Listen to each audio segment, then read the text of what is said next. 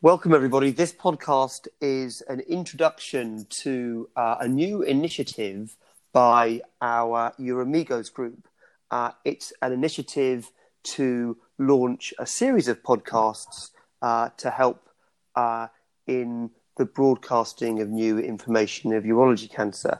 My name's Tom Powles. I'm a medical oncologist from St Bartholomew's Hospital in London, and I'm joined by Brian Rini, who's now going to talk to you a bit about the Uromigos group. All right, thanks, Tom. So I'm Brian Rini. I'm a GU medical oncologist at Vanderbilt University Medical Center.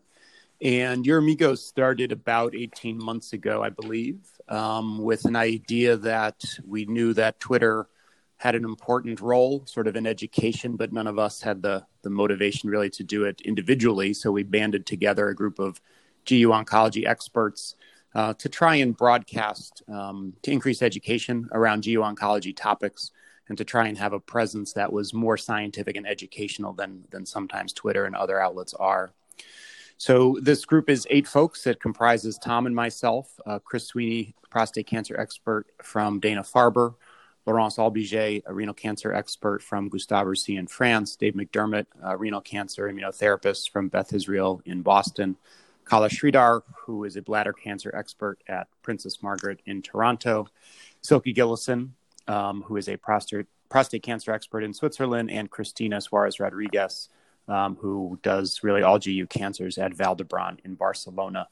And so the idea of these podcasts is to bring different experts from both inside and outside the group and cover timely topics in GU cancer, be it new data released, press releases, anything that's impacting the field, and really meant to update what the impact on clinical practice is and how should we be interpreting data critically so that we can take the best care of patients.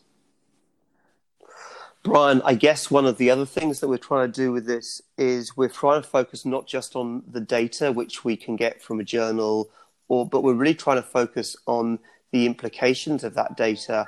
And so what we're planning to do is get two of the Uromigos to kind of not interview, but have a discussion with an individual who's led a particular podcast.